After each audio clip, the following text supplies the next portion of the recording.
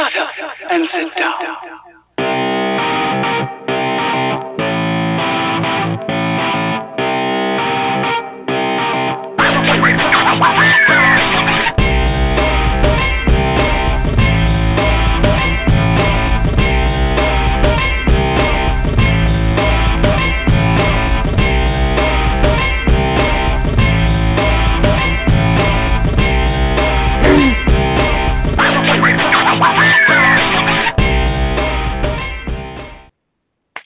Hey everyone, I hope you're having a great weekend.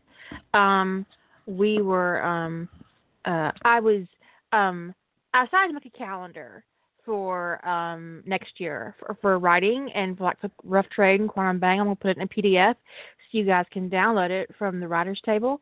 And I was and probably Minion headquarters too, just so you know you don't have to join a writing group to get the calendar if you want the calendar. Anyways, it's just a little thing I've been doing. And I realized I couldn't finish my calendar for next year until I picked a theme for Rough Trade for November, which I had not done yet. I had done April and July, which, you know, April is our sequel challenge, and July is our movie challenge. We're going to rewrite the ending of 2 movies. But I didn't have a challenge for November. So I was just been putting it off, and you know, not really putting it off because I have a whole year, right? I didn't have to decide, but I wanted to do my calendar, so I had to decide. So we decided, we talked about it, and Julie had read this thing about they done a poll about popular tropes, and the most popular trope was friends to lovers. But I thought that might be a little too specific for November because it's National Writing Novel Month, and while I don't personally write a lot of gen fic, there are people who do, and that would not lend itself to it would eliminate a lot of options for some people. So that's more of an April or a July challenge. And the second popular trope was canon divergence. So that was the one that I picked, and I've already done art. I put it up on the writer's table. I think it's beautiful. Anyways, I got Jilly on the phone, and I've even unmuted myself. Oh, congratulations! Oh, I wanted to say, last night I said something about cows during the middle of my podcast, and someone sent me an email asking me what kind of cows I've got. Okay, dudes, I don't actually have cows. I know I sound country as fuck, but I don't actually have cows. Julie and I are playing this game called Township, and they're heifers, yeah, they're female cows, they're milk cows on this game. And during the podcast, my computer was mooing at me because my cows needed milking. So I went over and collected all my milk, and that's what I was talking about. I don't literally have cows in my yard. I've got 2 spoiled, rotten, fussy little dogs in my yard, Jack Russell and a Siberian Husky, and they're terrible. The Husky's about 2 years old, and he hops around like a bunny still, like from his puppy stage. He's craziness. But no, I don't actually have cows. But it feels wrong to leave my cows on the milker thing because it looks really painful. So when my cows moo at me, I go collect the milk so they're not on it. But they're not nearly as bad as you do. So the cows don't leave. The cows you do not leave on the milker, but the sheep. But if you're not ready for more milk, you just don't feed them. That way they can just rest, because otherwise you'd be compelled to go milk them. But the sheep, it's the opposite. Until you need that wool, you leave them alone. We don't leave them naked. And don't take the wool until you've got something to feed the sheep, because you don't want to leave your sheep naked and afraid. They are very naked and very afraid, and their wings don't help at all. And I had to throw the wings bit in there in case somebody got literal about this again. But I don't actually have anything beyond 2 spoiled rotten dogs in my yard, and perhaps a bird carcass or 2 because I didn't check today.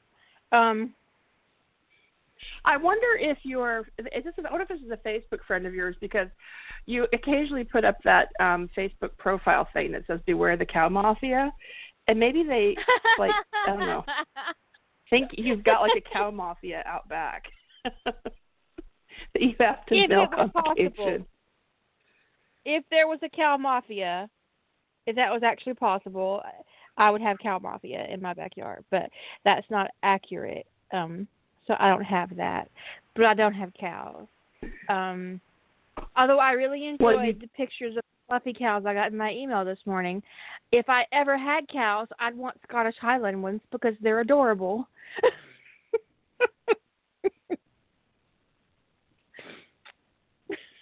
Adorable. Anyways, we're talking about Kanan Divergence tonight, and that's going to be the Rough Trade November 2019, next year, theme. And like I said, I only planned so far out in advance because I wanted to do my calendar. And many of you have already written Kanan Divergent AUs. Having some exposure to most of the writing on Rough Trade, a lot of it fits, not all of it, but a lot of it fits that bill. And most writers have dabbled in it at least once or twice. Most people don't write complete alternate setting AUs all the time. So I'd like to say most of my writing is Kanan Divergence. Yeah, I would say most of mine is too. Cows with you can guns. Even do that because is it's considered the funniest shit on YouTube. By the way, sorry. The cows with guns video. Yeah, it is. The chickens in the helicopter. Because a character's backstory is considered part of canon. Pre-series Kanan Divergence is part of Kanan Divergence trope too. As long as the backstory that you're changing is actually established canon. If there's no established canon for your character's backstory, you can't really call it a Kanan Divergence. The Legacy that I wrote is a Kanan Divergence. Harry Potter and the Soulmate Bond is a Kanan Divergence. Mm-hmm. I can see that happening a lot tonight. What Might Have Been is a Kanan Divergence. Ties That Bind is an alternate universe. It is not a Kanan Divergence. Sentinels of Atlantis is not a Kanan Divergence. But Atlantean Legacy is. Anything with elements that don't exist in canon as your major plot element, like Sentinels, Soulmates, I don't think that kind of stuff would qualify. It's a completely different trope. Now, a lot of people double up their trope, which is that they make canon happen just the way it did, despite being in a Sentinel universe, and then do a Kanan Divergence. But it's a little bit of a stretch. It's a little bit of a stretch to call it, because I always find it kind of, hinky, to use an Abbyism, that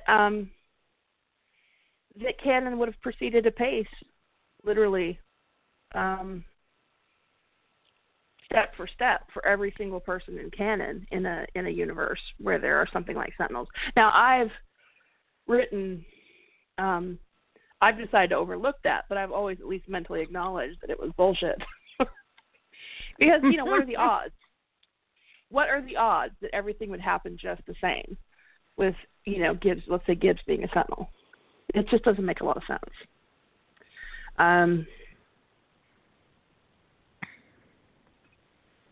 But anything of mine that doesn't have any kind of like paranormal or supernatural element in it, that is like where it's like a intuitive Kanan Divergence.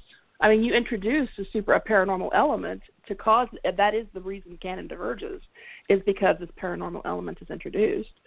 But otherwise, its basis is in canon. And some things will branch very narrowly away from canon. Like, you're talking, a degree. You're doing a little teeny tiny change, and some things are a right-hand turn. And intuitive is more of a right-hand turn. It's like, okay, we're releasing this virus that's going to make people psychics. Yeah, that canon is all fucked to pieces now.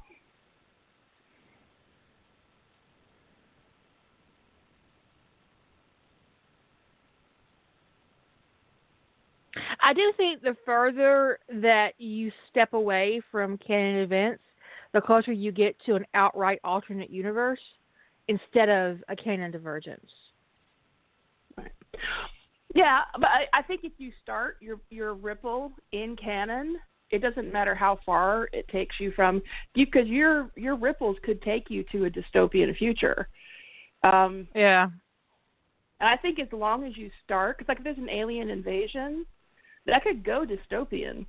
Let's say they couldn't stop the race from invading Earth.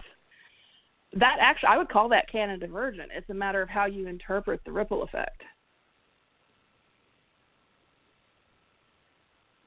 So that is a lot of the issue with canon divergence is you're asking a question. What would happen if we take canon as it is, and at this point, whether it's in the timeline or in the backstory, we insert this change and wait and see what happens.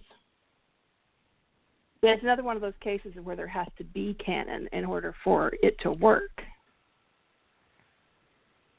But so I think that your basic principle of a canon divergence is you start with a what if. What if James lived and Lily died? What if John didn't go to Pegasus?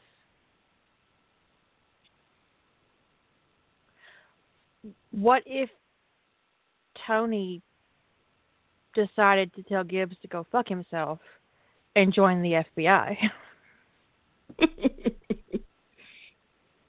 What if John McGarrett got loose and killed Victor Hess?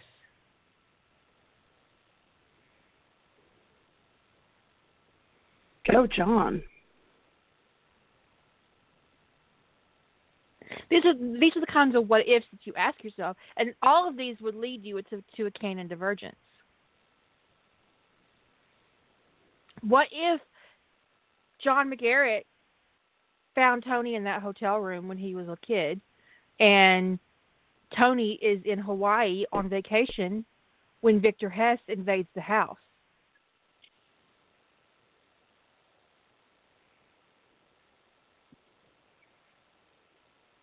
And Tony kills Victor Hess. That's a double. That's like so many what ifs.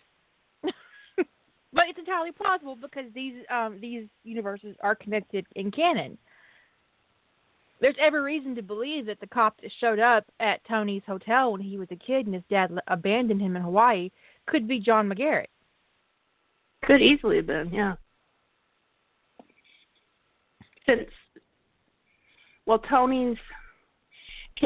When they finally revealed Tony's age, I think in canon he's a couple years older than Steve.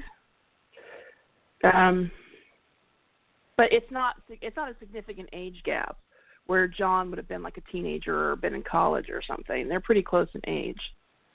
And that's if John would have been a cop. Yeah. And probably a beat cop too, who was responding to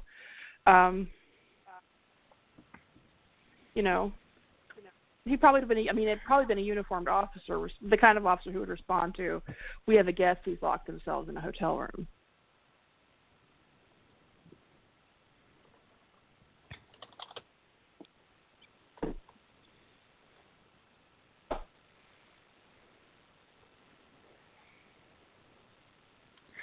I don't know if you meant that genuinely, Ellie, or if you're being sarcastic.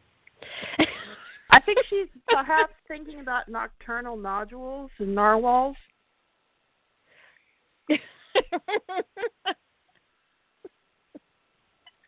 That's where I went when she mentioned unicorns and nocturnal, because whenever narwhal comes up, I'm like, oh, the unicorn of the sea. The unicorn of the sea.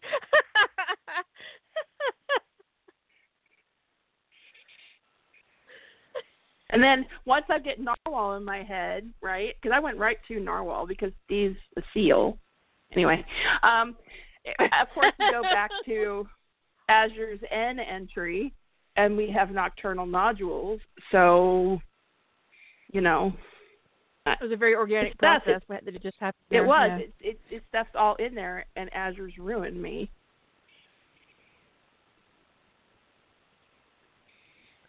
She has ruined many a person.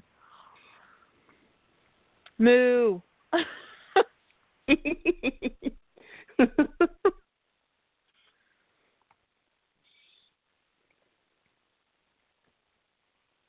One day in our bitch chat, we took turns mooing at each other with audio clips. Yes, we did. We audio clipped each other with moos. And then when Cinna had surgery, she mooed at us high as a kite, like all day. Her first hand surgery. Do you remember that? She just lived with long moves, like moo. Like, okay. Did she even sound? I don't know how you can moo and sound stoned, but she mooed at sounding stoned. Her moo sounded like she was completely out of it.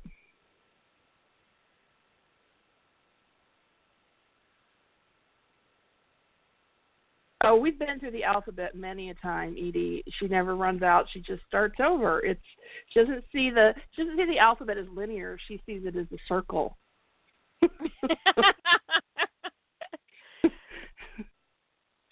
Z just leads to A. Oliver obligingly offered oral orgasms on obstinate Otto's obscene organ. I personally am offended on Otto's behalf. Why is his organ got to be obscene? Well, because Azure likes a big dick.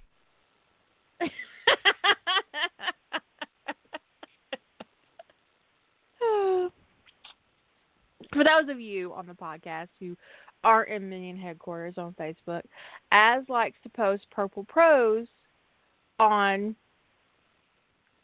the group, just like what I read. She's currently on O. And every word in the sentence starts with the letter O. Yeah.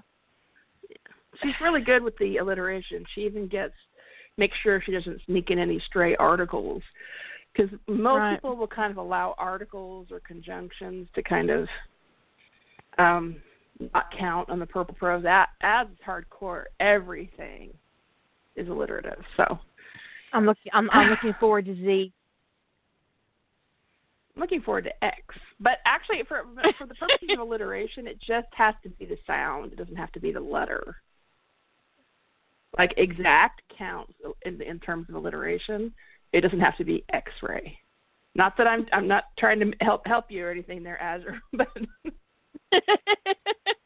I'm sure she has a plan already. Oh, she'll do Q just fine. Yeah, she's mastered Q before. I'm not worried about Q.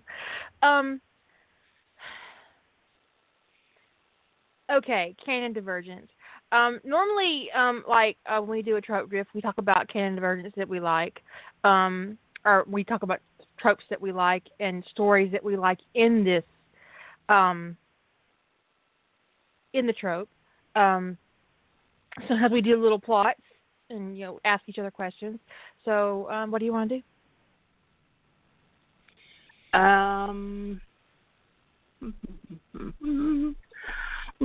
I'm ill prepared on terms of the stories. While I'm pondering stories that I like that are canon divergent, because I need to go think about that for a second, we could talk about works we've done that are canon divergent and what the question was with them, what the impetus was for their creation. Why would one diverge that way? With Atlantean Legacy, it was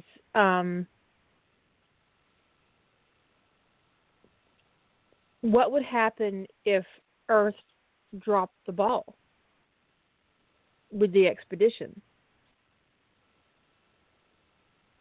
how would that play out?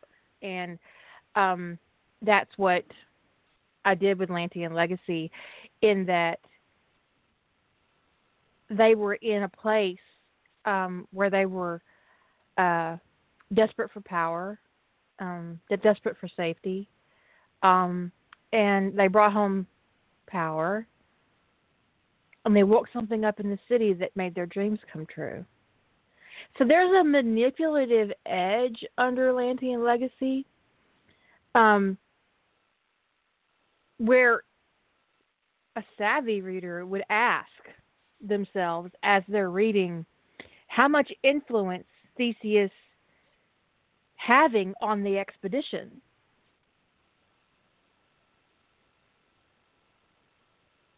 Yeah. They are living on a living, sentient creature who has telepathic and empathic abilities.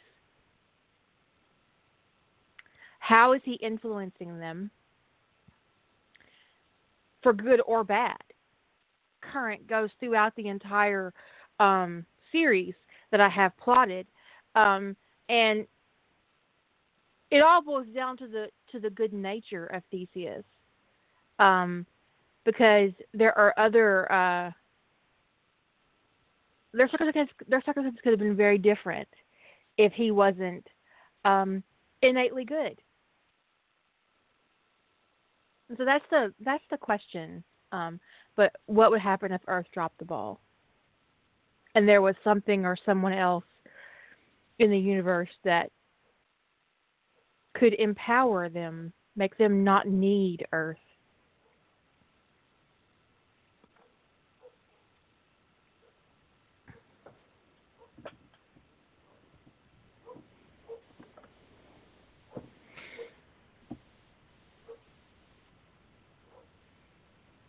So that's what I did with Lantean Legacy. Your turn.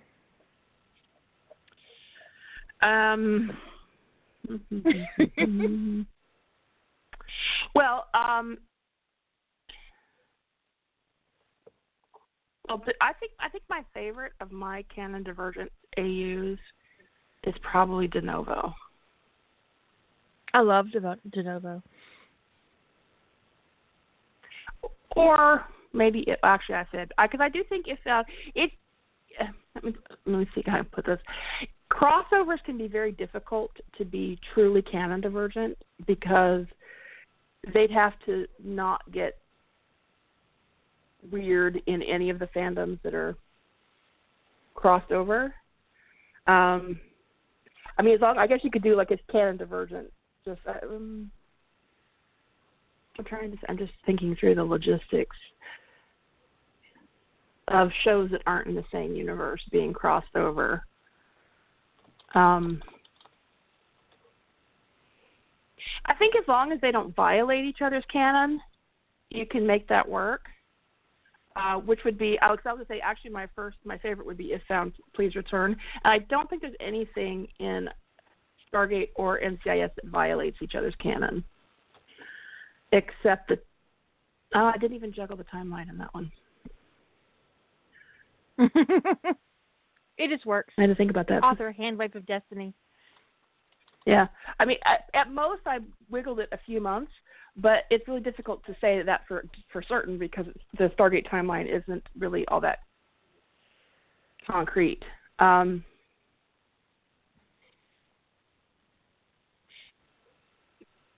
that one, and I think about If Found, is I find If Found to be kind of like, I'm a little on the fence about, I think it strikes me as being canon divergent, because the what if, the question is like, what if Tony had been, all of canon happens. It's just, what if Tony had been abducted instead of, and therefore he didn't even know that he thought that he was adopted. That his family thought he was adopted, but he didn't even know that. He thought he was their biological child. So it is a change in his canon backstory. So that it's was a deep little change. Yeah, it is. It is a big. And when he finds out about it, it creates a huge ripple. But actually, the divergent part, the part where canon really diverges, is that a test that wouldn't normally be run was run against his DNA. And I actually did quite a bit of research into what kind of tests the FBI or run at the federal level when they're investigating crimes, and they do not do familial DNA searches, any kind of standard thing, and that they only would have even run that kind of test if they were desperately grasping at straws. So, so I do think that qualifies as canon divergent, but I really had to think through that. But de novo is definitely canon divergent because nothing has changed up until the moment when it's just something about Tony being in a different place and seeing something that he can't explain and deciding to investigate. Sorry, I'm getting my stories mixed up. I'm thinking of memories. God. Now, de novo is just Jenny's, the canon divergent part is that Loughran Lee gets killed rather in an arms deal. Because I think he had many an arms deal. So I just arbitrarily picked one that would have happened in the right time period and had it go bad. And, like, what would be the outcome if Jenny Shepard didn't have revenge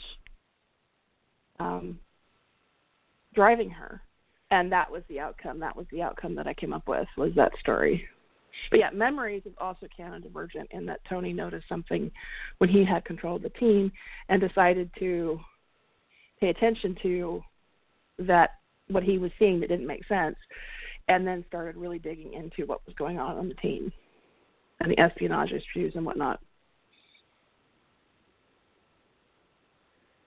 Totally off topic, but I was pulling those links. I kept thinking to myself, my site's so pretty.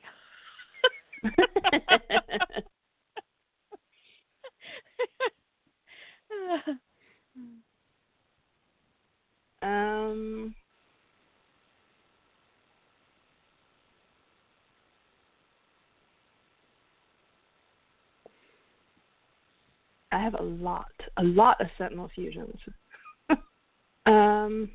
My I'll Forgive story, the For You I'll Forgive, that's what I would call that canon divergent. Yeah.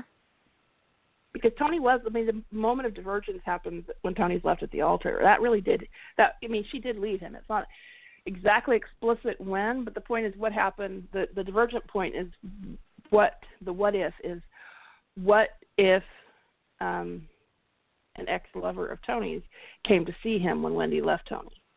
And that was where I started that ripple effect. I'm looking at things that are actually posted. Death of Silence, also canon divergent. I think that's the end of my canon divergent ones that are posted. So almost everything else is some level of Sentinel AU or Soulmate AU. I don't think you can have a Soulmate AU and call it canon divergent because the world building in itself is canon divergent. I don't think that time travel should be considered canon divergent either. Time travel falls squarely. Yeah, but in circumstances where it's canon, it's normally used to make sure the timeline is not altered in any single way. I mean, we see it used in SG-1, and we see the time turner in Harry Potter. But I would not call Iterum a canon divergent. I would call it a fix-it.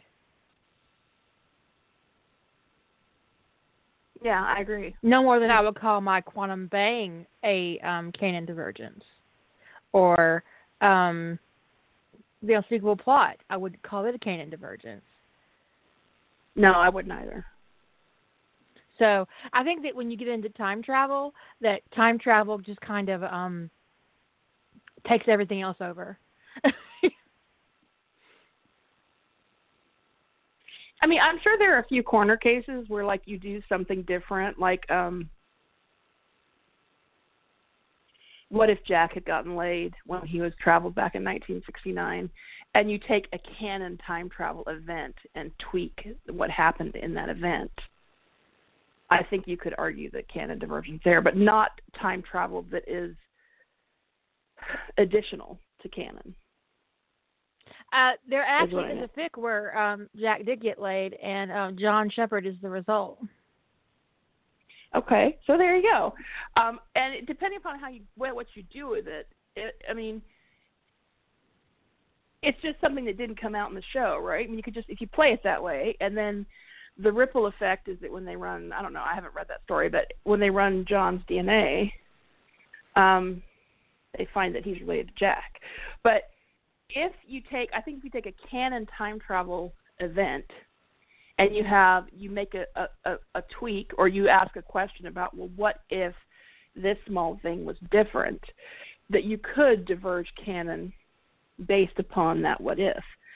But you're talking about an event that occurred, as opposed to putting in additional time travel, as opposed to like Tony tripping over a time travel device is. I mean, if he doesn't do anything with it to fix things, I'm squinting. Because you're.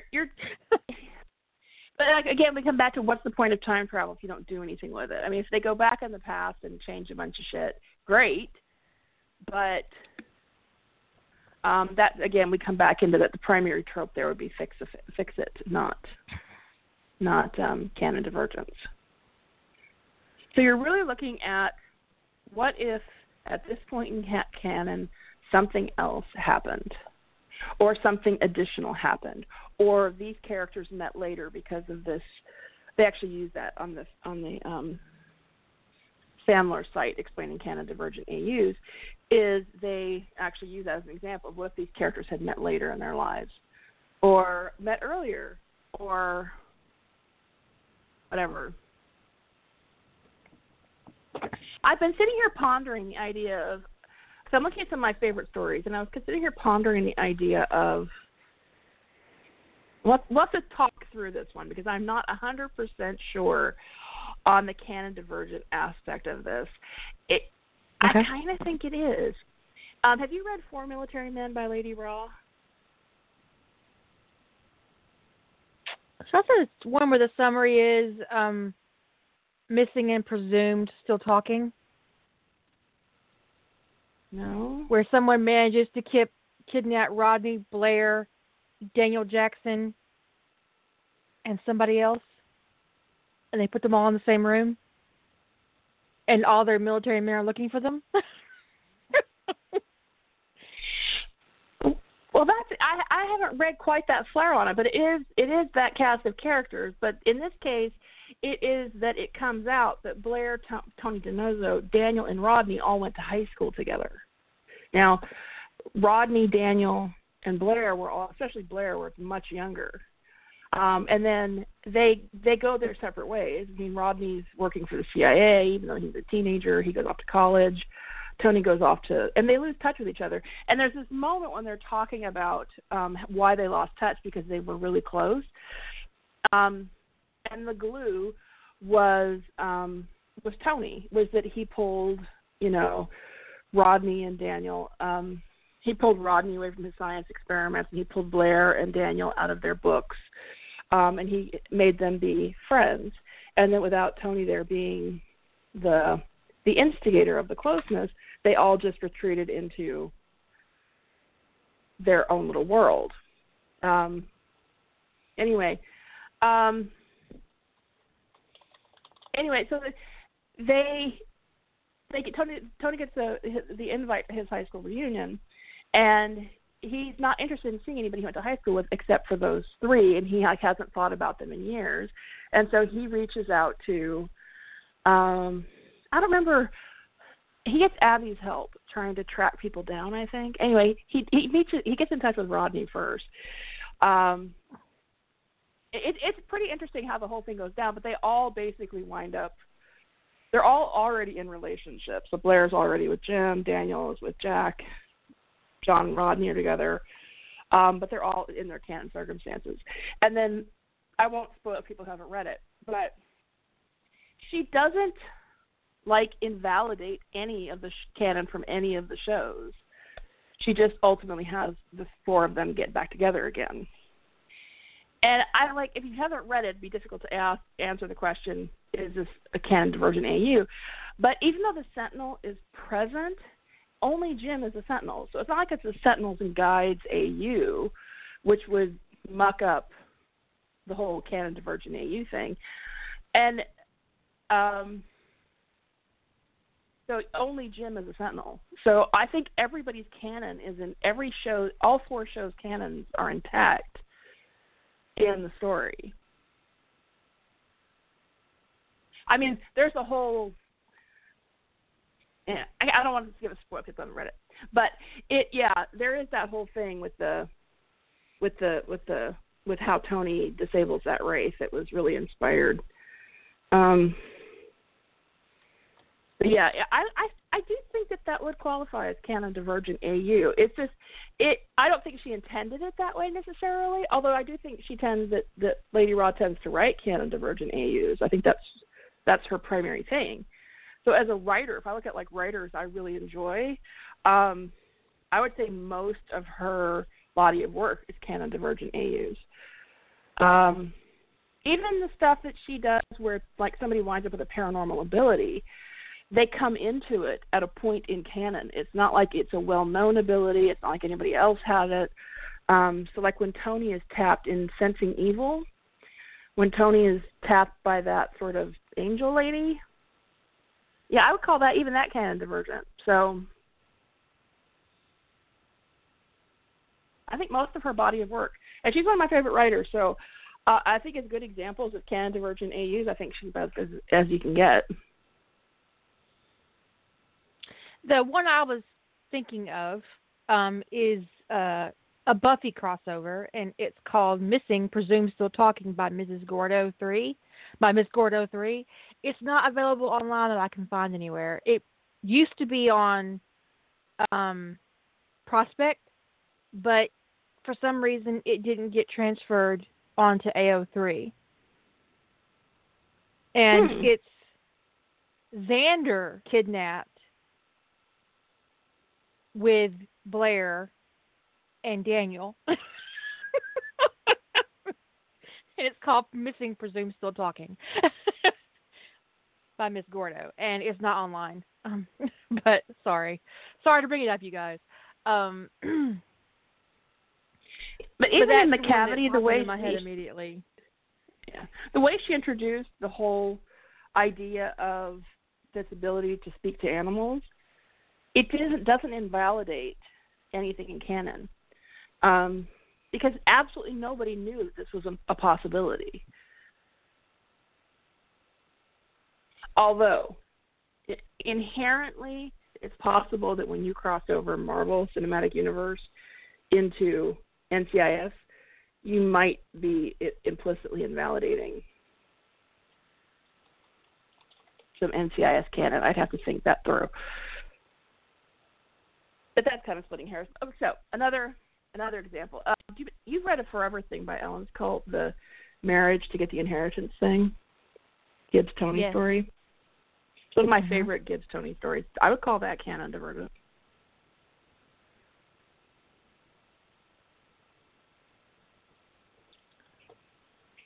Yeah, I would too. Put off reading Macavity for a long time because of the rat. I was the rat. Yeah, so I got the issue with the rats. I was like, oh God, not the rats. Why's it got to be a rat? Why couldn't it be a cute little ferret or a squirrel? Why couldn't it be a squirrel? But I did read it, and I enjoyed it. But I had to get past the rats. I actually ended up reading it because I was reading some Jurassic World fanfic, and there is a Macavity story in the series in Jurassic World where he talks to Blue. And I read that, then I had to go back and read the rest of them. So, like, damn it. Now I got to read the story about the little rat. I've never seen that Disney movie, Ratatouille, because of the rat. Really? I mean, I don't like rats. I think rats are horrifying, but Ratatouille is one of my favorite. I can't get past that kitchen. I can't. Well, yeah, I gotta admit he does. They do lampshade that thing quite well because the rat in Ratatouille. Why am I blanking on his name? I just saw this movie recently. Even he talks about how gross rats are. That's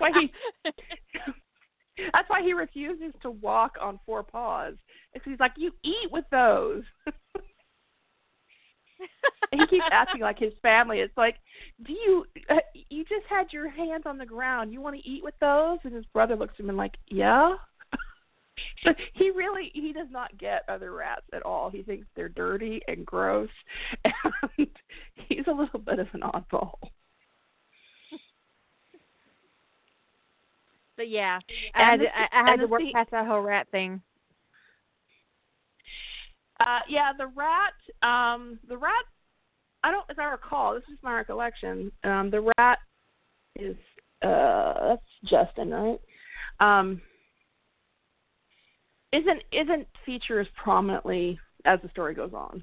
So, but yeah, there's quite a lot of rats and mice up front. But Macavity is the only one that I kind of like head tilts a little bit over on the is it a real canon divergence, because it is, I think, from the NCIS side, in the sense that Tony getting an ability that nobody else has ever had that anybody knows about. It's not a known ability. When he turns 40 years old, could certainly be a canon divergent question. What happens if somebody comes into a mystical inheritance when they turn 40 or 50 or 30, whatever your age is an interesting question to ask yourself as the basis for canon divergent AU. What makes it a little bit of a head tilt for me is the presence of Marvel canon makes me wonder how much of NCIS canon could even realistically be intact. I agree. So, I think it's more of an alternate universe, personally. Just a full-on alternate universe. Yeah, so I think sometimes when you bring in... I would definitely call it a mutant AU. I would say that's mutant-y type ability, especially, yeah. Wouldn't you say what happens to Tony could be considered a mutation? I mean, they don't explore it at a biological level, but it feels mutation-ish to me. Yeah, I agree. I think it's more mutant AU than it is canon divergence. Yeah, but I think the reason why it feels more like a mutant AU than a canon divergence is because of the presence of the Marvel stuff. Because if he's the only boy in all the world with any kind of special ability, I don't know, it doesn't feel like very much like a typical mutant AU. But once you throw in the whole Marvel universe, I don't know, it just changes things.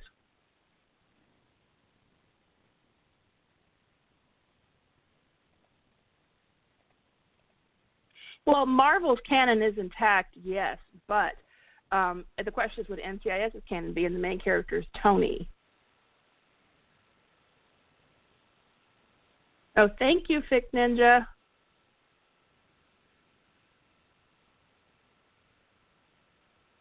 Really? That's what it's... Oh, okay. This isn't the one that I read. The one that I read, they find out that John is Jack's son after he's already left for Pegasus. And so when Jack goes, the moment that they can connect, that he goes out to Pegasus and he tells John that he is his biological father. And then he tells him about Charlie. And I had to stop reading it because I ugly cried.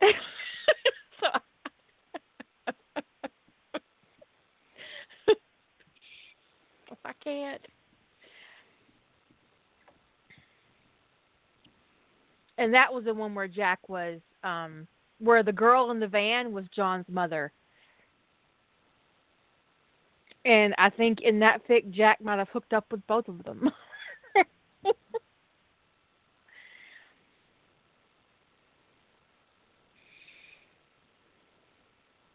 Yeah, so I think one of the things was when it comes to, if anybody can find the link to that other story, I'd be very curious about it. That Kira's talking about.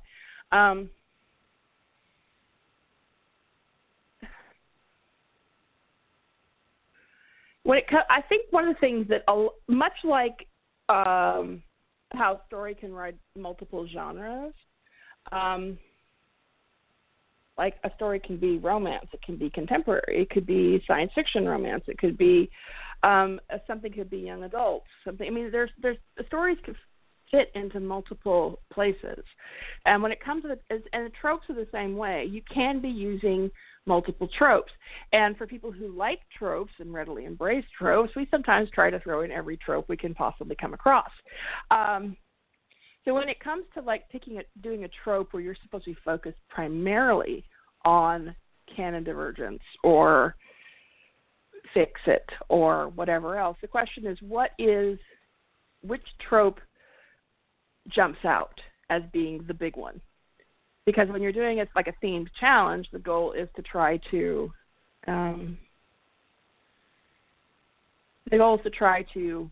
honor the challenge with whatever the main trope is. So if you're throwing in time travel to the past and calling it a point of canon divergence, but what you actually wind up with is a fix-it fic, I don't think that would be true to the spirit of canon divergence. Would you agree? I agree. We kind of already. I think you have to focus on your main trope. A lot of tropes will blend together, but you gotta. I think they found a web archive link for Missing Presumed. Tropes kind of pile on when you're building and playing and writing, but I think you have to honor your main trope. Whether it's time travel or alternate universe or Sentinel.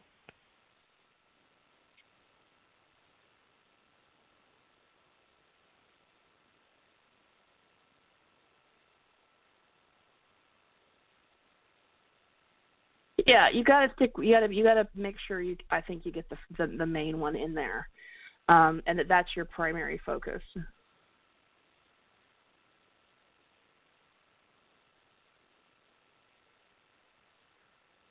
Yeah, that story isn't actually on that URL. It doesn't work. I got link errors. But the story I'm talking about where Jack fathered John when he went back in 1969 is called The Connection, and I can't pronounce the author's name. I'm going to spell it Keikokin, and it is on RaceBait. And I will put it in the list of links that and I stopped reading it, so I don't know how it ends. I couldn't. I was in an emotional place when I picked it up that day, and I cried and I couldn't go back to it. That's the only one I really think of, though, when I think about Jack being John's father because of the time travel.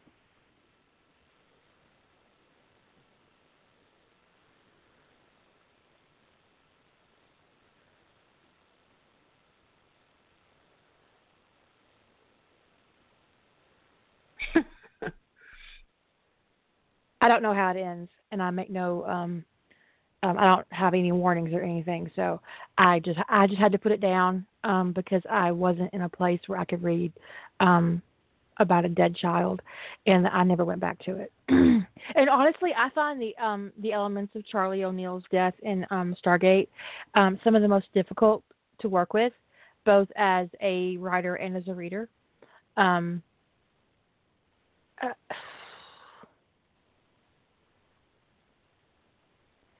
But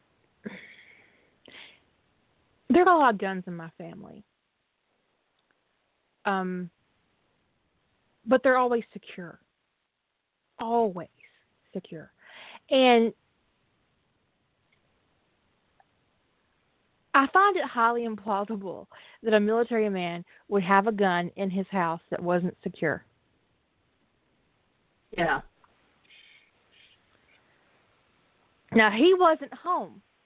He came home that day. He'd been on a mission. He came home. He's talking to his wife outside in the yard when they hear the gun go off. And my question is why the fuck was that gun out? Now, in Sentinels of Atlantis, I wrote it in that the kid retrieved the gun, that he sought the gun out instinctually to protect his mother, and that it went off by accident when he was putting it back. And so why did Sarah have the gun safe open? I don't believe for a second Jack O'Neill didn't have a gun safe. If he had guns in the house, he had a gun safe.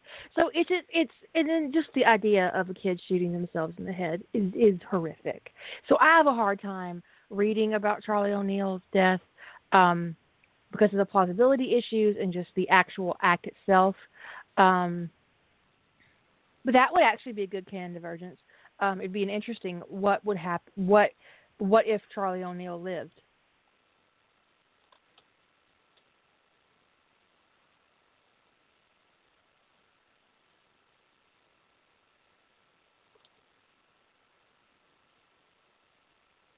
I think that'd be a great canon divergence.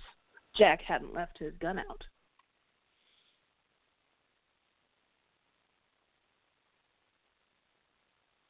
Let me save this page.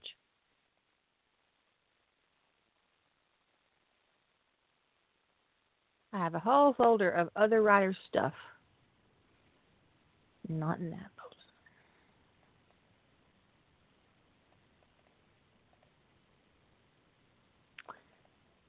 Saved stories. Okay. Now I have saved Missing Presumed Still Talking by Mrs. Gordo 3.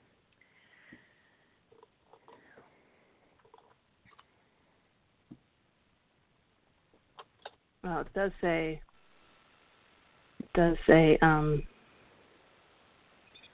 end of part 1. So who knows how many parts there were that will be very difficult to find.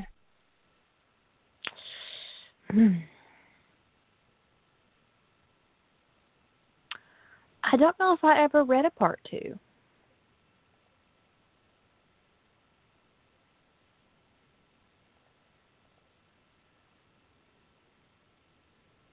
In the movie Continuum, Charlie lived.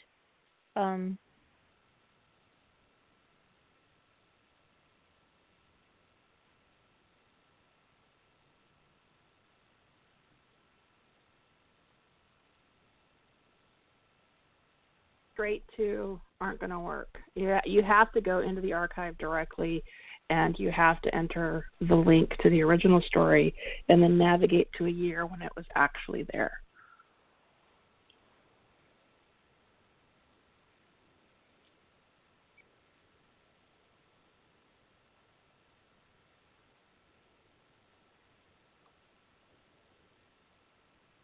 Although that link might work if we fix the URL. Let me try that.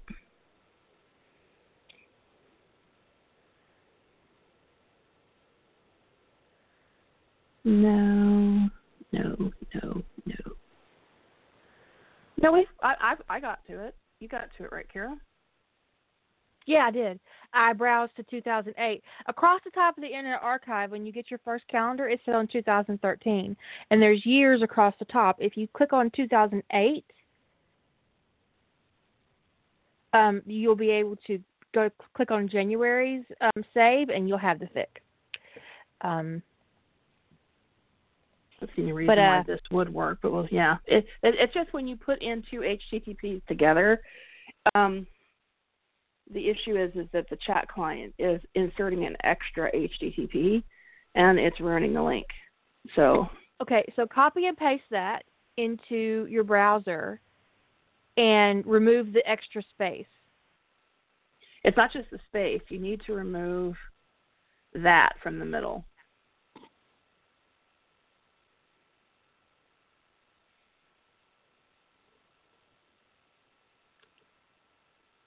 The issue is the chat client. We can give you a direct link if anybody can't figure this out through the instructions we've done here so far. Just hit us up on Facebook. We can send you a direct link there. But the chat client's going to keep corrupting web archive links. So either remove. Hey, Barbara, check out your Facebook Messenger. There you go. Problem solved.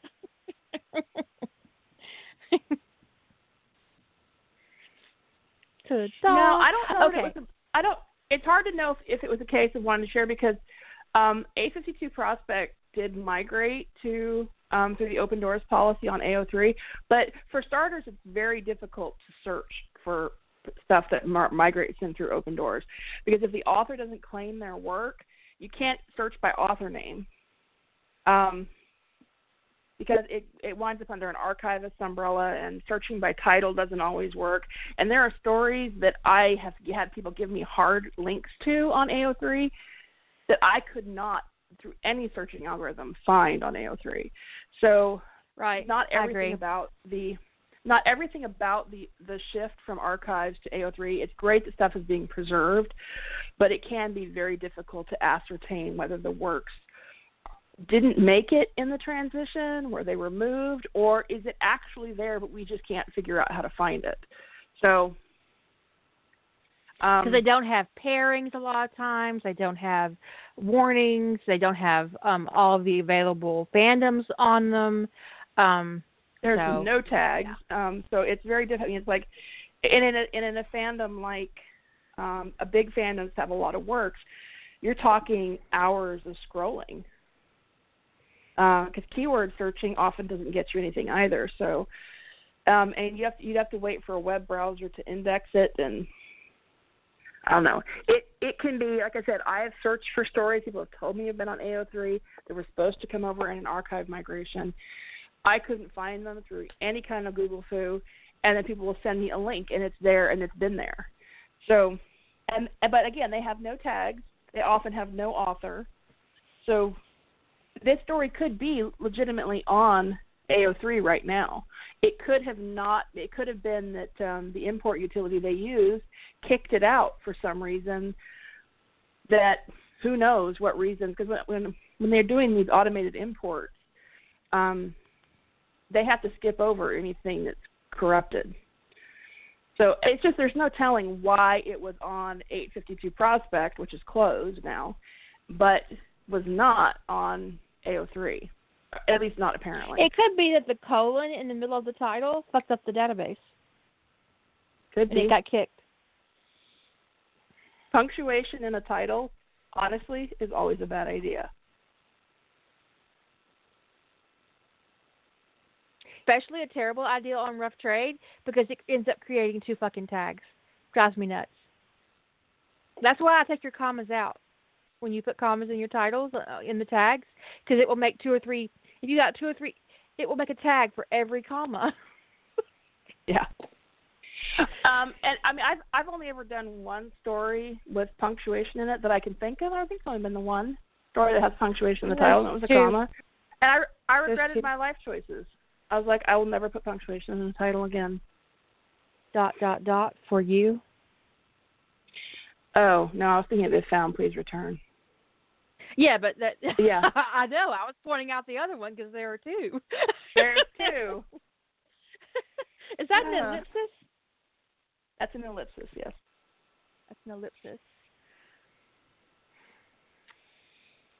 But an ellipsis wouldn't make my tag system create 2 tags. No, commas are especially ugly, but colons are, you don't want to use anything that is used in programming either. You don't want to use anything that might be, that anybody might be using any kind of database language, which would eliminate, colons, semicolons, question marks. You just don't want to do that kind of slashes, craziness. Slashes, exclamation points. In a title, that can be a problem because a lot of times they don't code the database to tolerate punctuation in a title. They don't, if you ever look on the coding side of something that's got punctuation in it in certain fields, it gets these funny little symbols around it, like when you're using an ampersand or whatever. It's funny little symbol. It's this funny little string of characters that it interprets to put in an ampersand, because if you actually use an ampersand, it's going to do something in the code. So, but with titles, they often don't have coding to account for all the permutations of what people might put in a title, and buffer the database against them. I think some people on fanfiction.net had a problem when fanfiction.net removed all of the, what's the swirly line, the curvy line, the tilde. They removed the tilde as a recognized symbol in their database because they thought that it was extraneous, but people were using it to break up their scenes. Yeah. And they took asterisks which is why you should always use dashes. Yeah. Always they took out asterisks on too. Yeah, they did. I mean, a lot of publishers use asterisks, and we've absorbed that, right? So we've absorbed that an asterisk is a good scene break.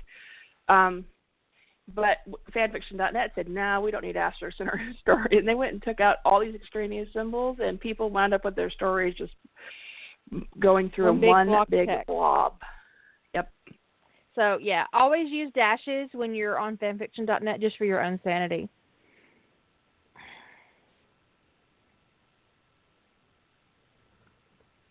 Although, really, honestly, if you valued your sanity, you wouldn't be on fanfiction.net to begin with.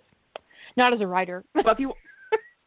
yeah, as a writer, yeah. Maybe even as a reader, but we all have our weaknesses. Well, if you want to read Harry Potter fan fiction, you really should go probably to fanfiction.net. Yeah. At least until AO3 pulls in some more of the good archives.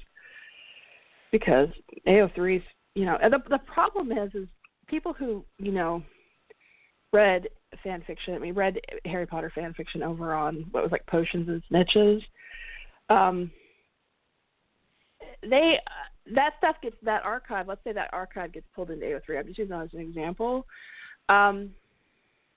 People who already know those stories aren't running right back out to reread them and kudo them and bookmark them to bring them up higher in the statistics on the site. So when people are looking for stories that are popular, with the presumption that popular in some measure, in some fashion, equates to good, and in many fandoms it doesn't. They're not finding these great stories that are just languishing with not even any hits because nobody knows they're there. So when you're browsing for, and a lot of times the Open Doors integration brings things in on the date of their publication on the original archive. Right. So they're not going to in any fashion ever rise to the top of your list because they have no tags. So they're not going to come up in a tag-based search. They're not recent, so they're not going to come up in recently updated or recently published. They're not. These are old stories, so they're not going to have a bunch of kudos and a bunch of reads and a bunch of hits. If the authors aren't claiming them and re-updating the dates. So maybe you could do like a Throwback Thursday fandom and pick out a story you read 10 years ago and talk about it on your Tumblr or share it on Facebook and just give these really old stories new life. Yeah, and tell people, go out to AO3 and give it a kudos, so that it's not languishing in the no man's land of it has no hits, no update date, no tags. I mean, it's great that these stories are being preserved, and I think that's wonderful, but sometimes they're just as lost as if they hadn't been preserved. I think that if a story is coming in from an archive, that you should be able to volunteer tags for it. I think maybe like as a librarian, like how they do on Goodreads. Maybe moderated, but yeah, I mean, it'd be better than not having tags at all. Yeah. Well, I think that they should work out a thing with the archive owner who's letting the archive go to wrangle people to come in and do the tag wrangling for that archive. And because the AO3 tag wranglers, it's apparently people really want to do the tag wrangling. I can't think of a more thankless job than. And honestly, the tags are wrangled so badly in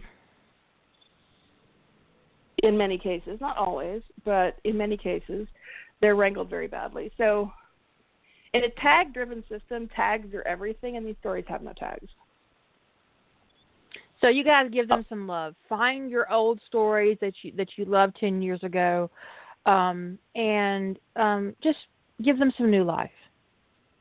Yeah. If you find out one of your favorite archives was absorbed into AO3, go find all your favorite stories. Find the hard link for that archive, because you can get a link. Usually the archives, all the stuff winds up in a collection of some kind. And, publicize the link and say, everybody come out. This is where the stories are. We got to go through and, keep our favorite stories alive, because there are fics I thought were long lost to time, and people have sent me AO3 links, and I was like, how in the world did you find that? And the story's got great, but it's the story's got 10 hits and no kudos, and it was that's just real. But I understand how it happens. So yeah, I think it might be a good idea to start sorting ascending instead of descending, oldest to newest, or no kudos to 1,000. Just sort by hits that have 0 hits, and just see what's there, see what's popping up into these archives, and you might find something that you loved 10 years ago, and just tell the world about it. Yeah, an archive that I found some of my really old fandom works a bunch, because I didn't know that some X-Files archives had been brought into AO3. So I was a little bit astonished. But, the publication dates are really old because they're the dates that they were published on those. Although, archive is a funny word, because back then we didn't have archives, folks. They called it an archive, but what it was someone with a manually coded HTML website who you sent your story to, and they would yell at you if it wasn't properly formatted, or you had a bunch of fucking typos or a bunch of weird symbols, and then they would create a web page. I mean, we called it an archive, but it was as far removed from what any of us today think of as an archive as you could get.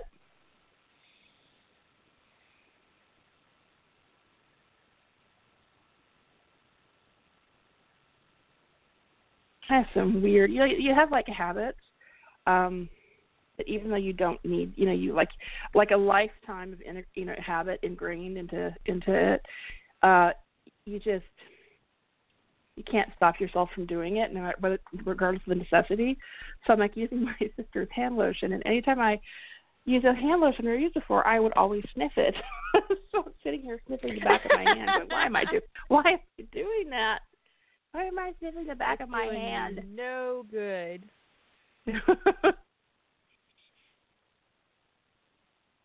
Okay, so back to canon divergent AUs.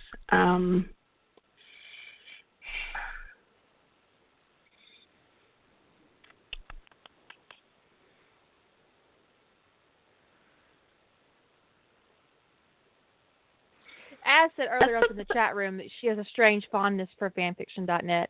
I do too. That's where I read most of my Harry Potter. That's where I fall down into the pit, and sometimes I don't surface for days. And it was actually my first fandom site, but I was too dirty. So I left before I was asked to leave.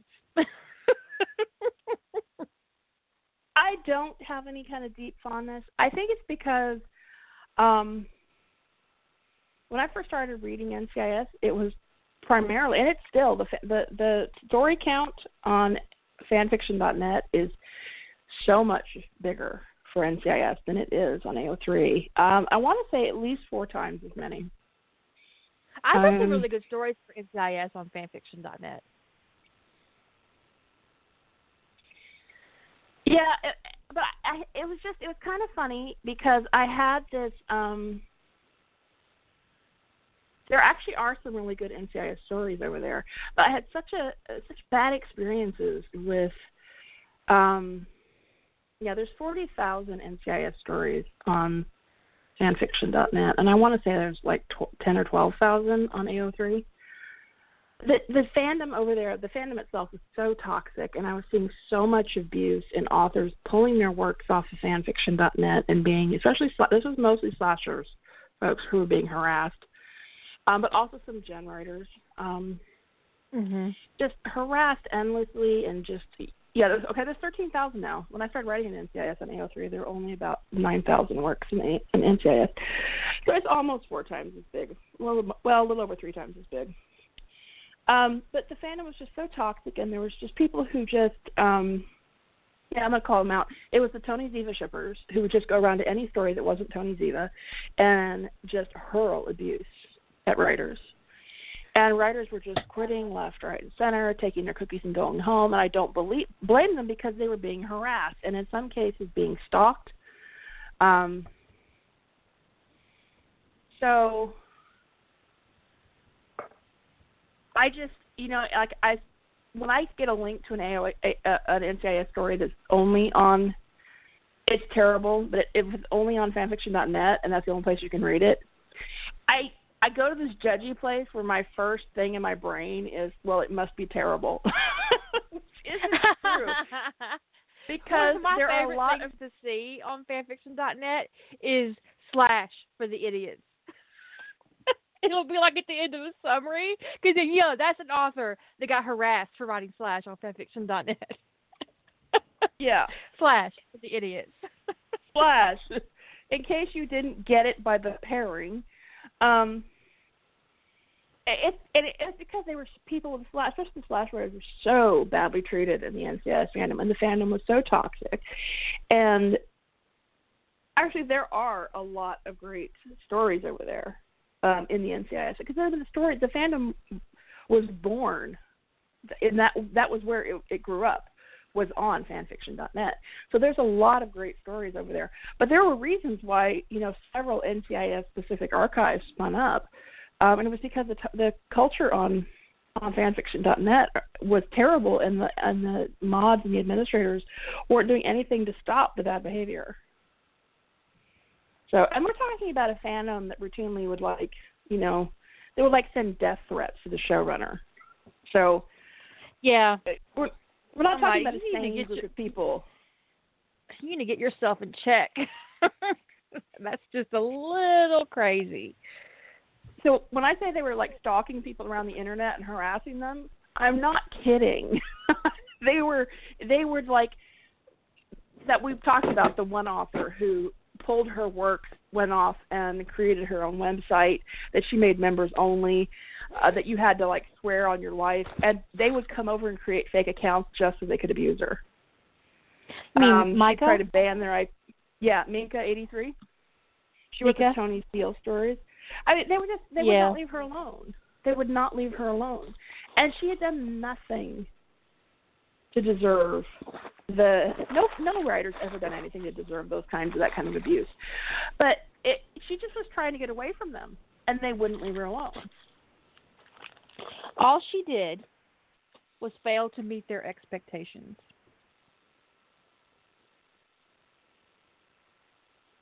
She failed to meet their expectations.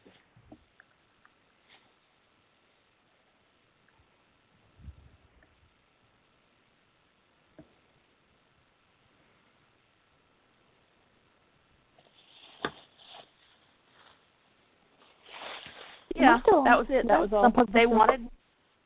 They wanted her to write Tony a certain way or write certain pairings, and she didn't want to do it. But these people, they wouldn't even read these stories. They would just, and I'm just talking about Minka. Somebody would say they'd write slash. These Tony Ziva shippers would just go into any new story that popped up. It didn't matter how much you declared what you were writing, that it was slash, that it was a romantic pairing, and they would just abuse them for their story choices. And it was just such ugly behavior. And it's petty. It's petty as fuck. The archive could have done something about it, but they chose to just not be involved and just let. That was one of the first examples I ever saw, to me, that really jumped out, of an archive valuing its readership over its authors. And I get it. Fanfiction.net makes money off advertising. Ad dollars. They make money on readers. They don't make money on. They pay for their they're they pay for their site based on readers, not based on writers. But I think they're missing the equation that if all the writers jump ship, what do they have? They don't got shit. Nothing. Because one of the things I've noticed is that the amount of NCIS stories on fanfiction.net, and there's new stories, but the total number of stories has not grown in the last 5 years. It's been hovering around 40,000 for 5 years. And that's because even though people are adding new stories, more authors are pulling their stories from over there and moving it to AO3, which is a healthier space, at least for I would NCIS if I was writers. Unwilling to host my own stuff. I'd be all up in AO3.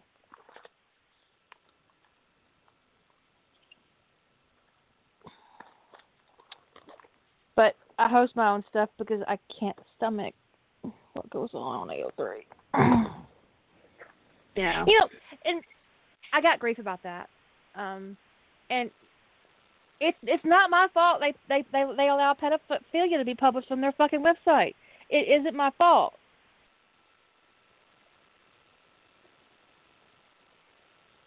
So don't be bitchy because you can't download ebooks of my shit because I refuse to put them on AO3.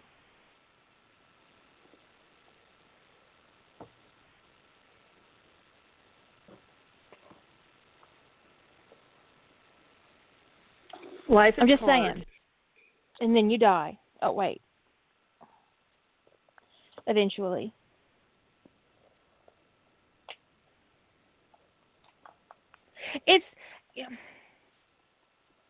I get AO3's principle. I even support it. But I can't support the pedophilia.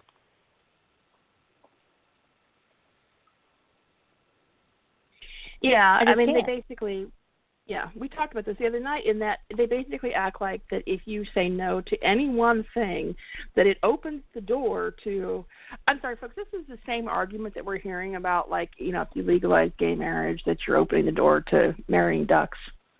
It's an absurdity. Stupid. It's an absurdity. Saying no to kiddie porn does not open the door to eliminating other kinks. So, kinks, not other kinks, but kinks. It does not open the door to dragging BDSM off of the site. It does not open the door to censorship. So that's just nonsense. Saying we're not going to allow you to post something that is basically criminal and could get our servers shut down and seized is not opening the door to prohibiting, Flash or BDSM or whatever your thing is. It's not your thing is not in jeopardy by saying we're not going to allow kiddie porn here. I mean, that's just the truth. Saying no pedophilia does not put your BDSM at risk, and yet that's the line. That's the party line about why they have to allow literally everything, is because it would open the door to censoring other content. And we can't censor any content. BDSM books aren't illegal. That's right. There are some stories on fanfiction.net that have pedophilia in them, yes. But I think that's just a case of them not having been reported. But it could be that fanfiction.net is just, hypocritical about that, and that as long as it's not explicit, they don't care, which is really ugly.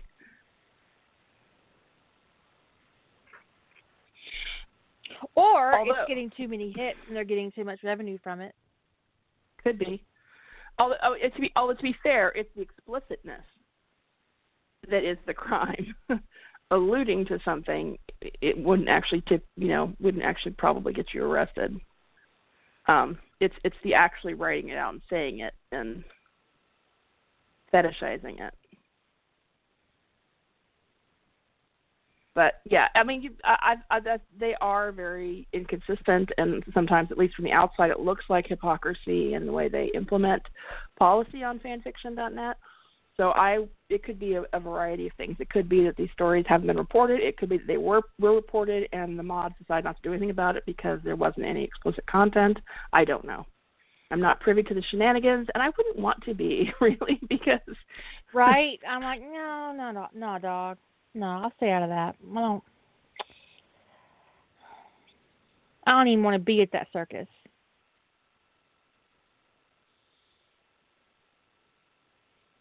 I don't want to have anything to do with this crazy, because honestly, people would not like the policies I would implement, and that's the truth. Oh no.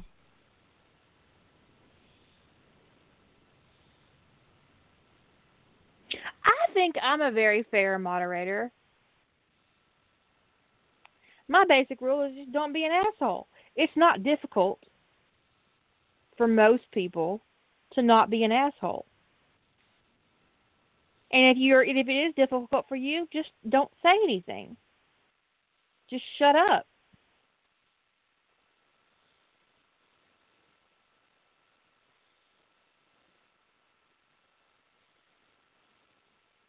Just saying. If it's really that hard to not be an asshole, though, I really I don't know. I don't want to know.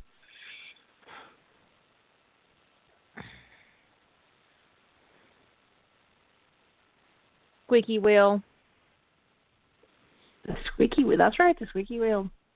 But if I ran an archive, I wouldn't have content rules be any different than what we have on the Wild Hair Writers Collective, in that I wouldn't allow that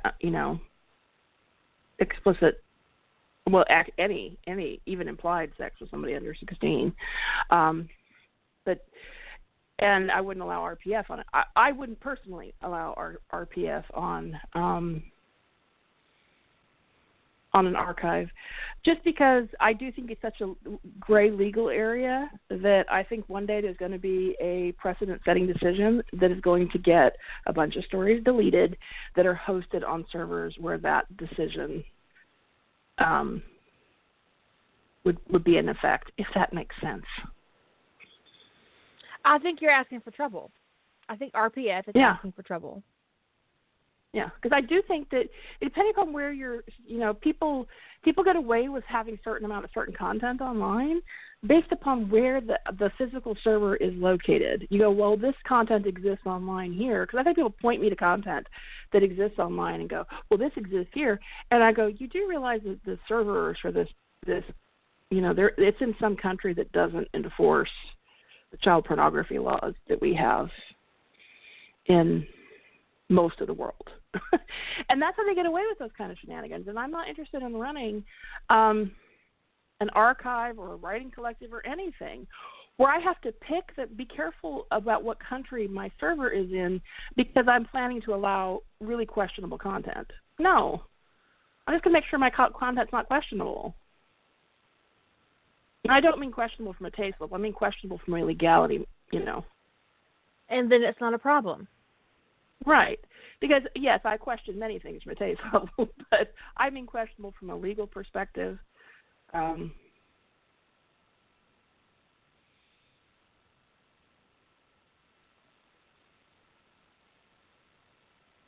Anyway, that was a big old tangent. I love a good rant. I'm not mad about it. I mean, about 30 minutes ish. Yeah, sometimes we just need to bitch about AO3 and fanfiction.net and the shitty things that fandom thinks that they should just be allowed to do because they want to.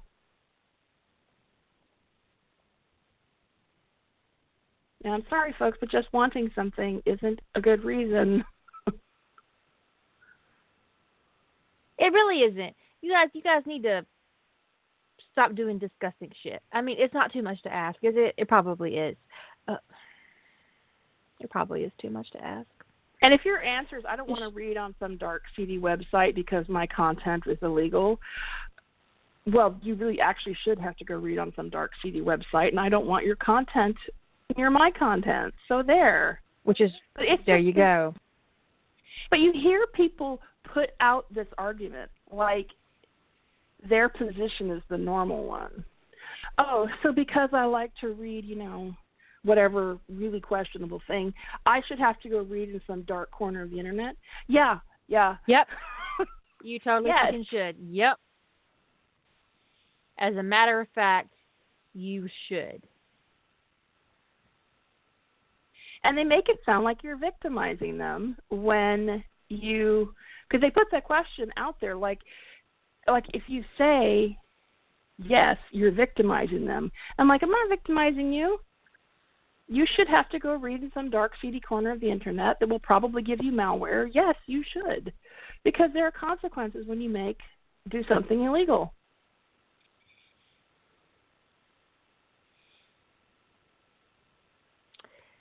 Yep.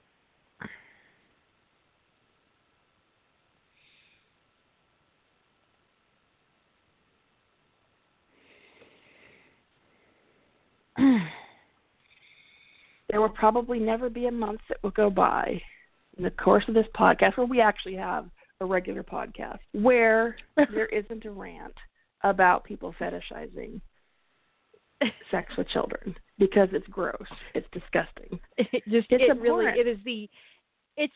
the most heinous part of fandom. And the first time I saw it, I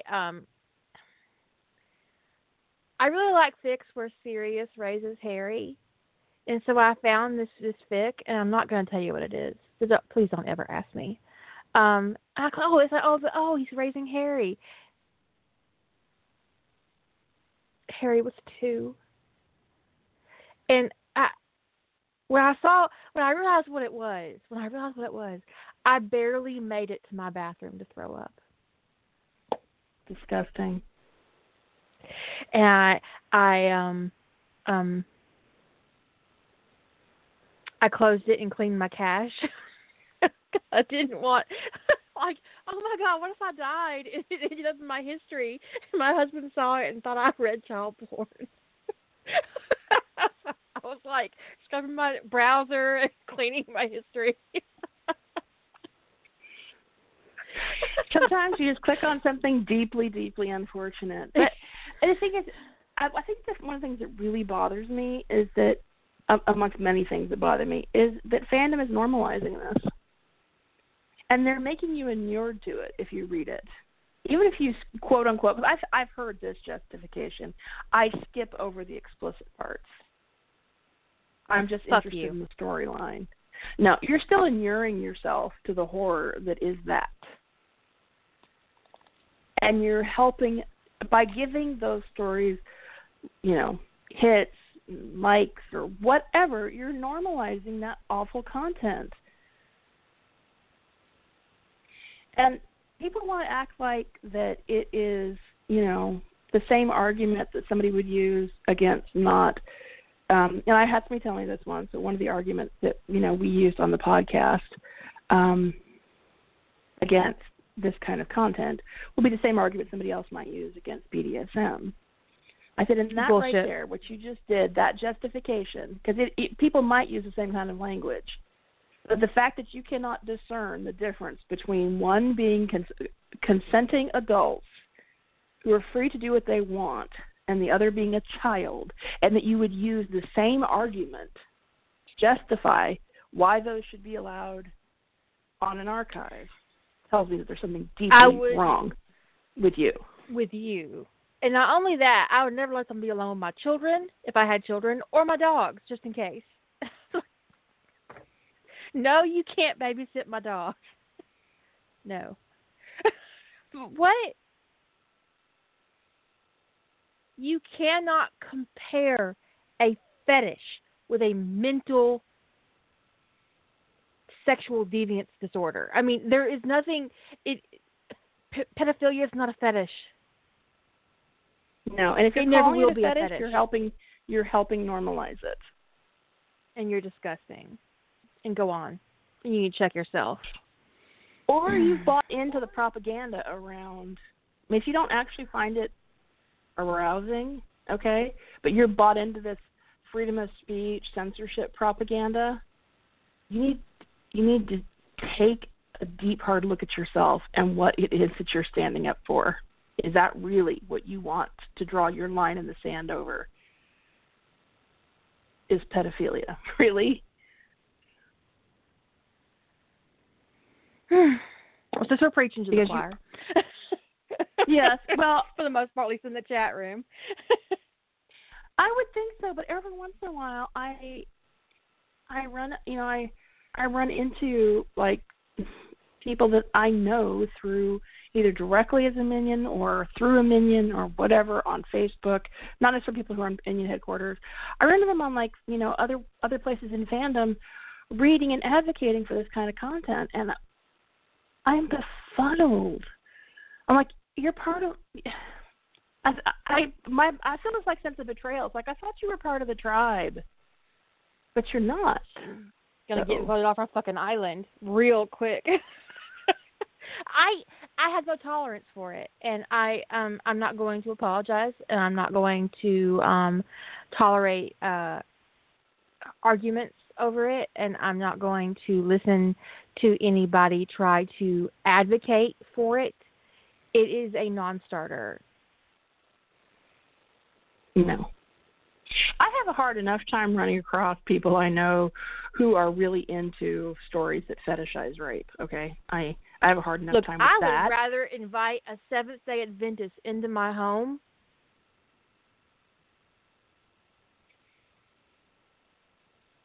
and have tea with them, 3 minutes, listening to somebody say it's okay to read and write pedophilia.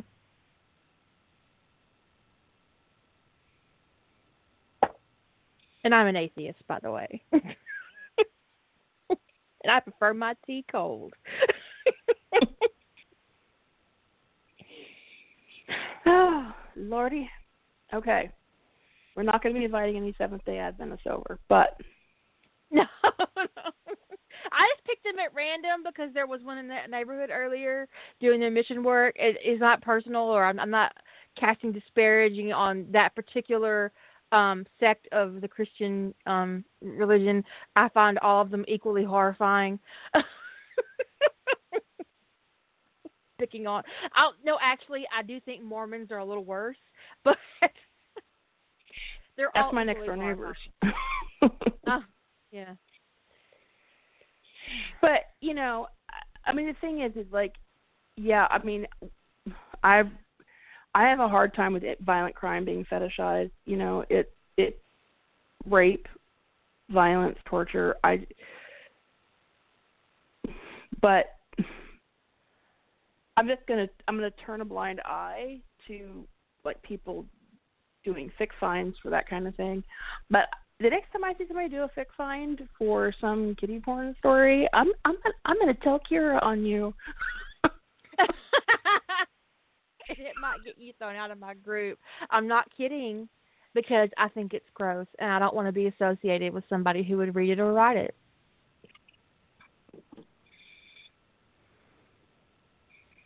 Nada.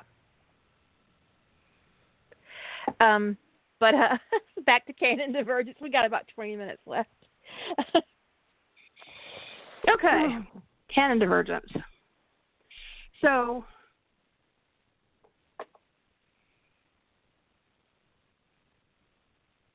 I don't have any idea what kind of story I might do. I mean, I have a lot of story ideas that are canon divergent stories.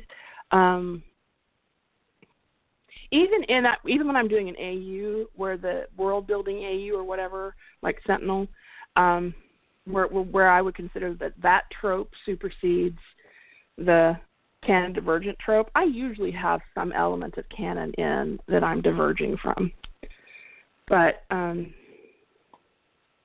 you and I had talked about, I won't get too much into detail, but you and I had talked at one point recently about a story, an idea I had where Tony and Steve meet on the Seahawk.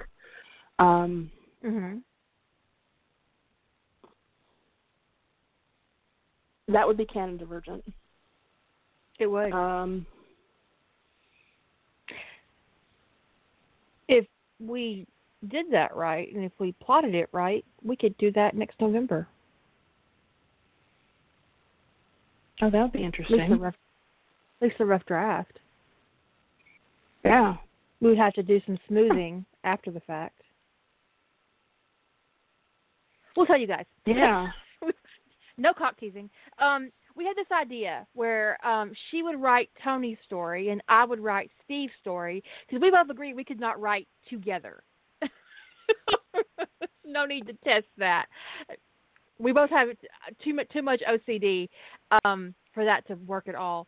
But we would write stories where the end game is Tony and Steve getting together, and she would write the first part of the story with Tony meeting Steve, and then I would write the last part of the story where Steve is in Hawaii and Tony comes to Hawaii. But separate, right? Isn't that basically what we decided? Yeah, that was the idea. That I would write them the meet and the get together kind of thing, and then she would write the. We'd have to plot it, obviously, but and then because there would be even if it's plotted, there'd be things that wouldn't mesh between the two, and then that's something you would fix in the editing phase, is that you. Fix the things that are incongruent between the two stories. But we were talking about basically you start from the same premise, and then Kira said, well, what if it's not exactly the same premise? What's actually the same story? It's just two different timelines, two different parts of the same story. So that was the idea we had. And I think for the sake of voice, I would write the first story completely in Tony's point of view. It's probably the way I would choose to do that. I'm going to tell Kira how to do that part of it, but I would agree that I think that in order to keep it, I think that writing it, it will keep internal consistency. That way, you wouldn't make assumptions about Steve, and I wouldn't make assumptions about Tony. Stories that would not match up. Right. And it also helps. Because you're exactly. POV. Yeah. And also, I thought that we had notes about this, but I can't find them. I think I've got them somewhere. I'll look for them because we talked about the letter thing. Yeah, as being like the So we talked about the letter thing, but the it also helps with it being two different authors if one author always stays in one point of view, because that way the difference in tone and voice is written off as a character issue and not as being two different writers. Right. But basically, my story would basically start where yours ends, kind of. Yeah.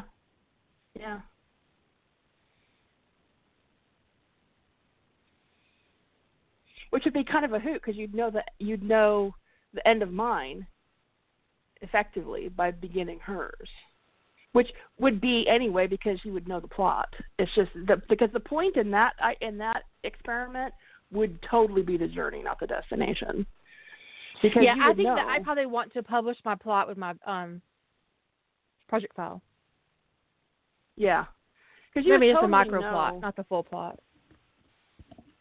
Right, but you would totally know that the story is about like them meeting and getting together, or laying the foundation of their relationship. And so you would know that there is. So it's not like it's a spoiler to say there's a foundation by the end of the story. You know what I mean? So, but yeah, we thought it sounded like, as we were talking about the idea of two people writing, this came up because we were talking about the idea of two people writing from the same plot, and how we thought that was really like a bad idea, that I wouldn't do it. Same prompt is not the same thing as writing from like the same plot. And then Kira said, well, but what if you did not the same plot, but what if you were working on the same actual story? And it was kind of a light bulb moment. It was a really good writerly chat. Yeah. Because I've tried repeatedly in the past to write with people, and I got further with Lady Holder than I have any other writer. But and it's not her fault, it's mine. I have OCD. I have issues. I have control issues.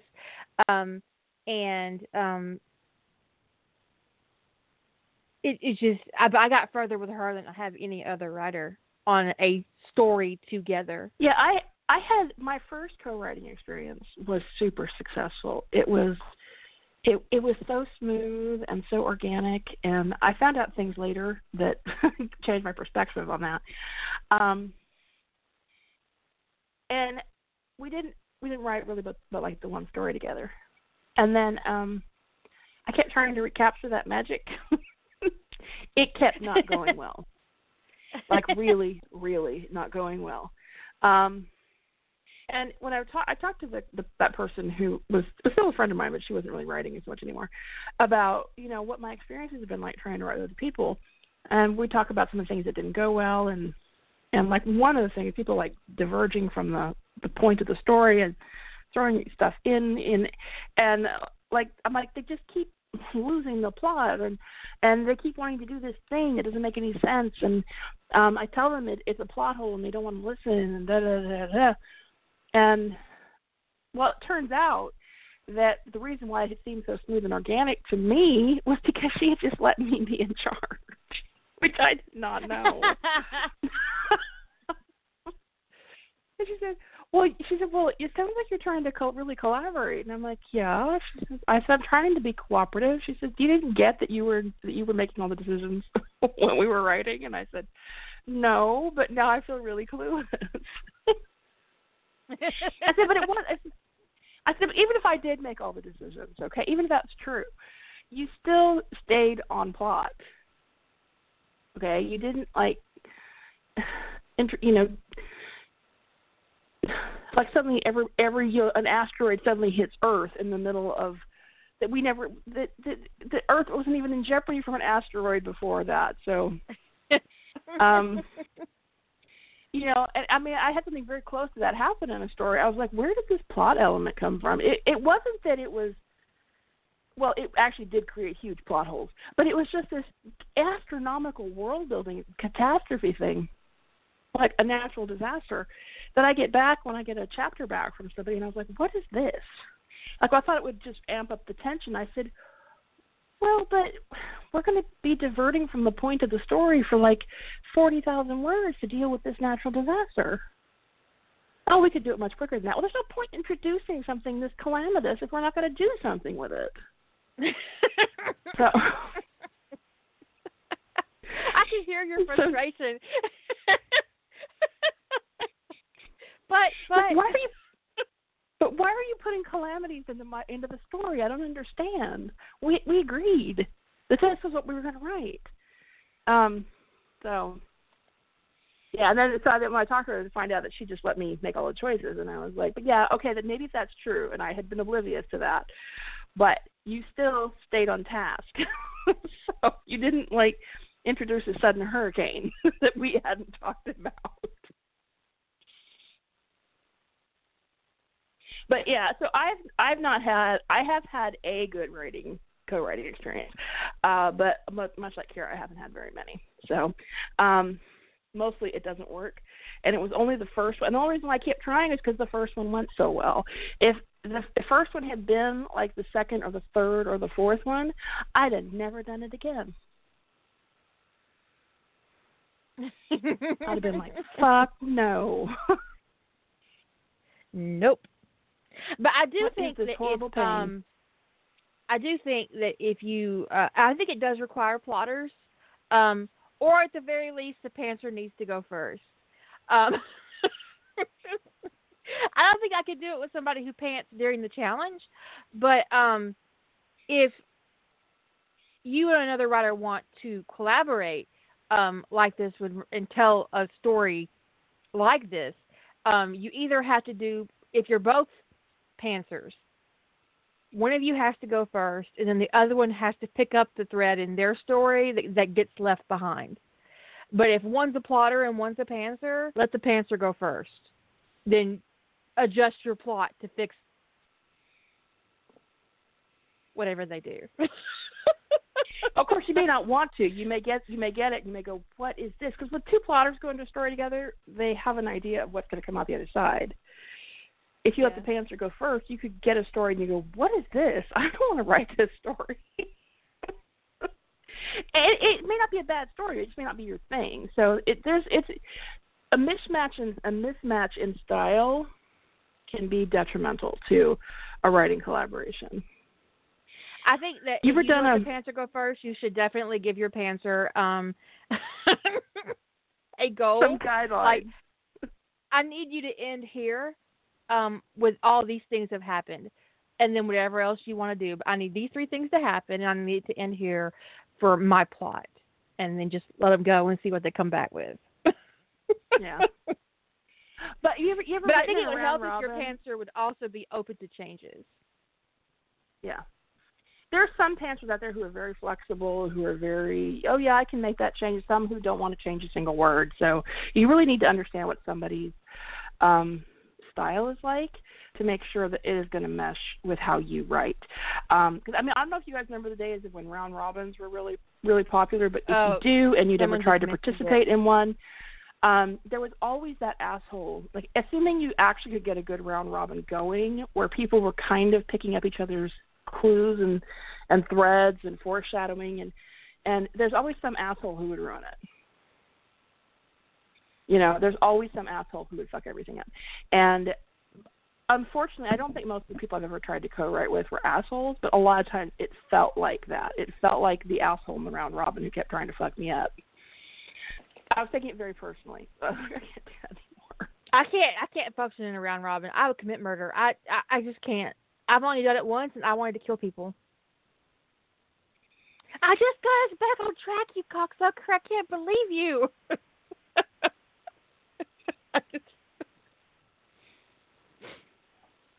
The unfun kind of cocksucker.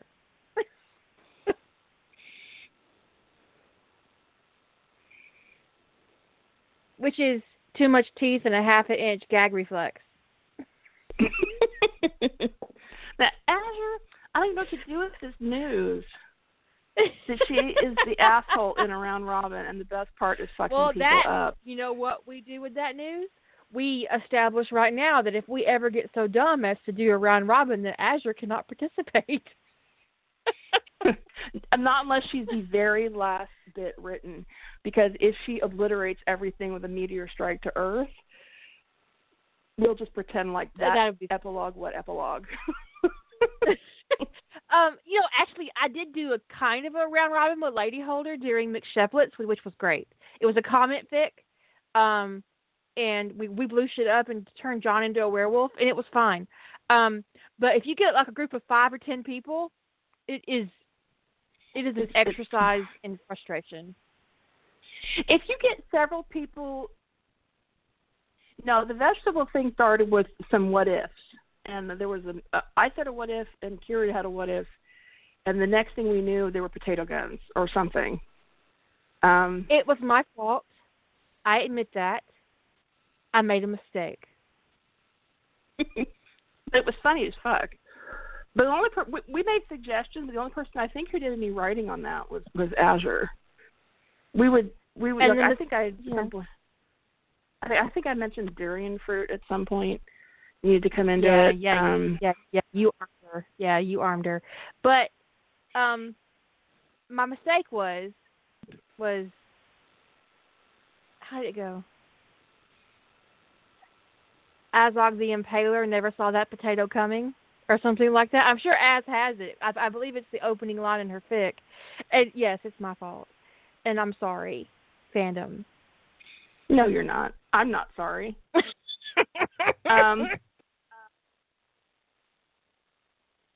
Yeah, I think I had said something about the pouches that hobbits have, and then Kira gave that line, and it was just all she wrote.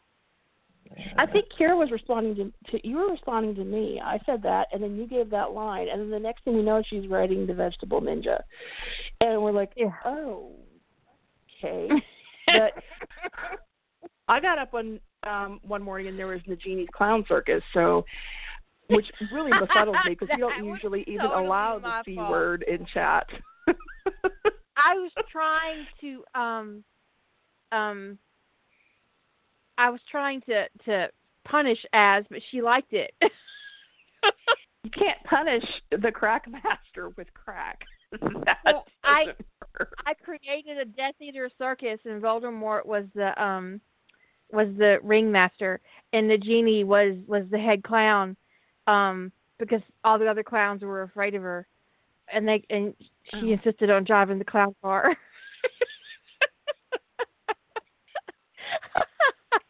Is that what I said? Oh my God! What was it? How late at night was this?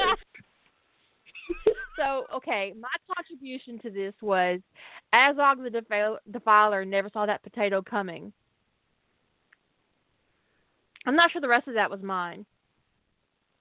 And Jilly's contribution was hobbits are divinely blessed by Yavanna to weaponize produce. I must have been very tired. This is what happens when you enable Az. That's just all I gotta say about that. It's just yeah. You cannot battle her with crack. That would never work. She'll just one up you until you surrender, until you wave in the white flag, and she probably wouldn't stop until she felt like you had really gotten the message.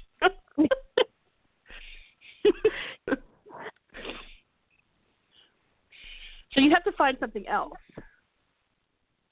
Like, I don't know, something to do with mayonnaise. Although I don't want to throw yeah, apparently mayonnaise is the devil.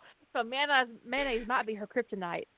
We'll see. But I don't actually want to throw down an actual gauntlet to Az, because I have no idea what kind of purple prose would come out of that, but I'm not sure I could bear it. Because one day I said something. The business into a potato gun. Yeah. Well, I don't remember what I said. I don't remember. We were talking about something, and I said something about, and she asked me if it was a challenge. We were talking about the purple prose, and she said, "Do I hear a challenge?" I was like, "No, you do not. No, There's no challenge here." Not even remotely. There are two people I don't throw down the gauntlet with: Az and Cinna. I'll get my head beat in with that gauntlet in some fashion.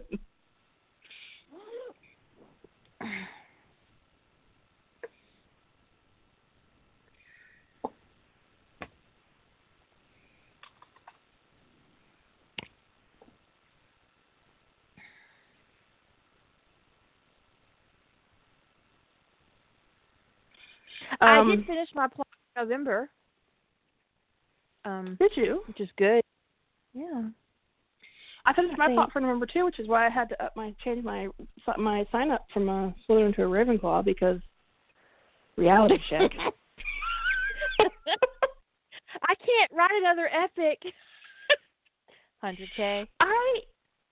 I actually did not want to get into another epic for November. I've talked about that, but I don't have anything else ready for this challenge, and I just am not, with all the stories I've got in process right now, I don't have, I don't know, it's like I feel like I don't have the creative bandwidth to plot yet another big story, because I've plotted several. I'm really on board lately with your story. It just amuses me that you were like, oh, I can't do another epic, and now you're at 100K.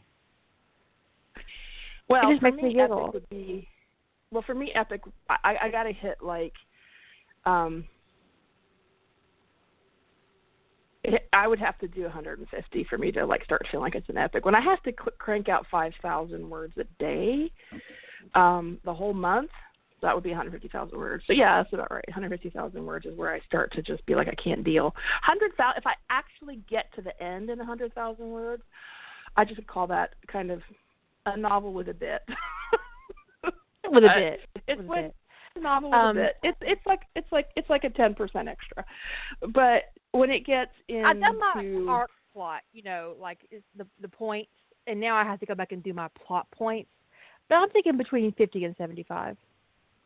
Maybe a little less, depending on how tight I can get. Yeah. And you've been really good with your word economy lately, so.